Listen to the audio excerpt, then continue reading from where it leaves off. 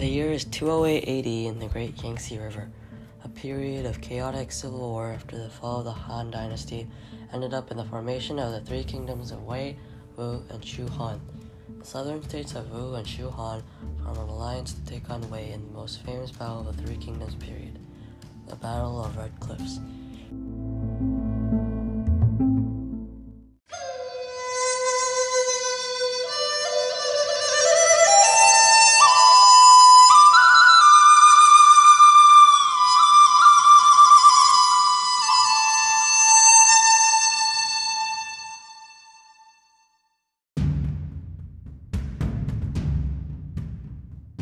The year is 208 AD in the Great Yangtze River.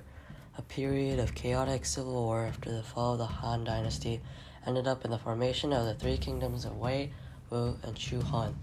The southern states of Wu and Shu Han formed an alliance to take on Wei in the most famous battle of the Three Kingdoms period, the Battle of Red Cliffs.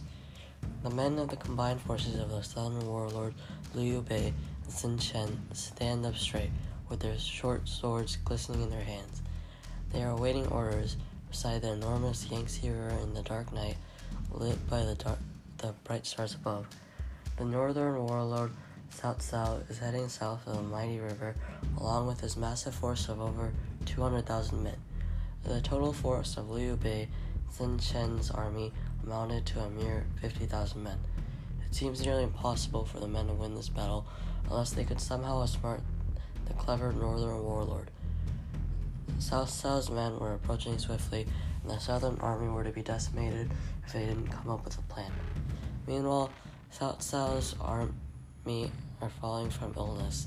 The men were already exhausted from the long march and are now being ravaged with disease and sickness. Cao Cao, in response to the problem, tied the ships together so his ships didn't rock. Cao Cao's men arrived at a southern bank of the Yangtze. They tie up the boats together to create a floating fortress. The men from Liu Bei and Sun Quan's army arrive as well. One man, the general Huang Gai from Sun Quan's force, looks at Cao Cao's floating fortress. This gives him a plan, and he quickly scribbles at a piece of paper. The battle begins as Cao Cao's forces close in. Arrows whiz past the men's heads. Shouts fill the air, and Liu Bei's forces scatter in terror.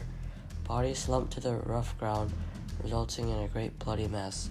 It seems like Cao Cao is going to win, as the southern forces are hugely outnumbered. Suddenly, a man leading an army rushes in the midst of chaos, distracting the northern army long enough for Liu Bei's army to scramble hastily. A man runs up to Cao Cao, whose wild shouting is droning other sounds. The War paper states that a general of Sun Quan's army is defecting to their side, bringing with them a large fleet of ships. Overjoyed, Cao Cao patiently waits for the ships to appear. The fleet finally arrives, and the northern army leap onto their feet. As the ships get closer to the army, the ships suddenly ignite. The men, full of dread, jump off their boats impulsively. The ships collide, and a great fire roars, engulfing the ships and the men on them. Smoke fills the air, making the area hazy and dark. Men scream in agony as one by one they fall victim to the unrelenting flames. Without warning, a huge army encircles the camp, slashing their swords at the running man. Cao Cao realizes the battle lost and retreats back north. He will never have another chance to fulfill his dreams of uniting China.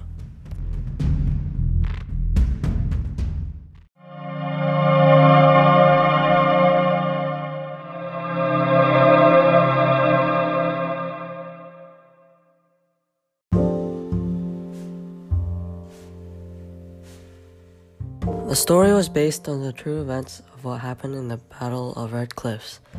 After the fall of the Han Dynasty in China and the defeat of the Yellow Turban rebels, a great civil war took place in which three warlords came out on top: Cao Cao, Liu Bei, and Sun Quan. Liu Bei and Sun Quan made an alliance to defeat Cao Cao at the Battle of Red Cliffs. Even though they were greatly outnumbered, the burning ship tactic won them the battle. Cao Cao never had another chance to unify China. The war kept going on after the deaths of the three warlords. Eventually, a powerful new family, the Sima clan, took over the Cao dynasty and conquered Wu and Shu Han, forming the new Jin dynasty. The war was finally over, and the Three Kingdoms era came to an end.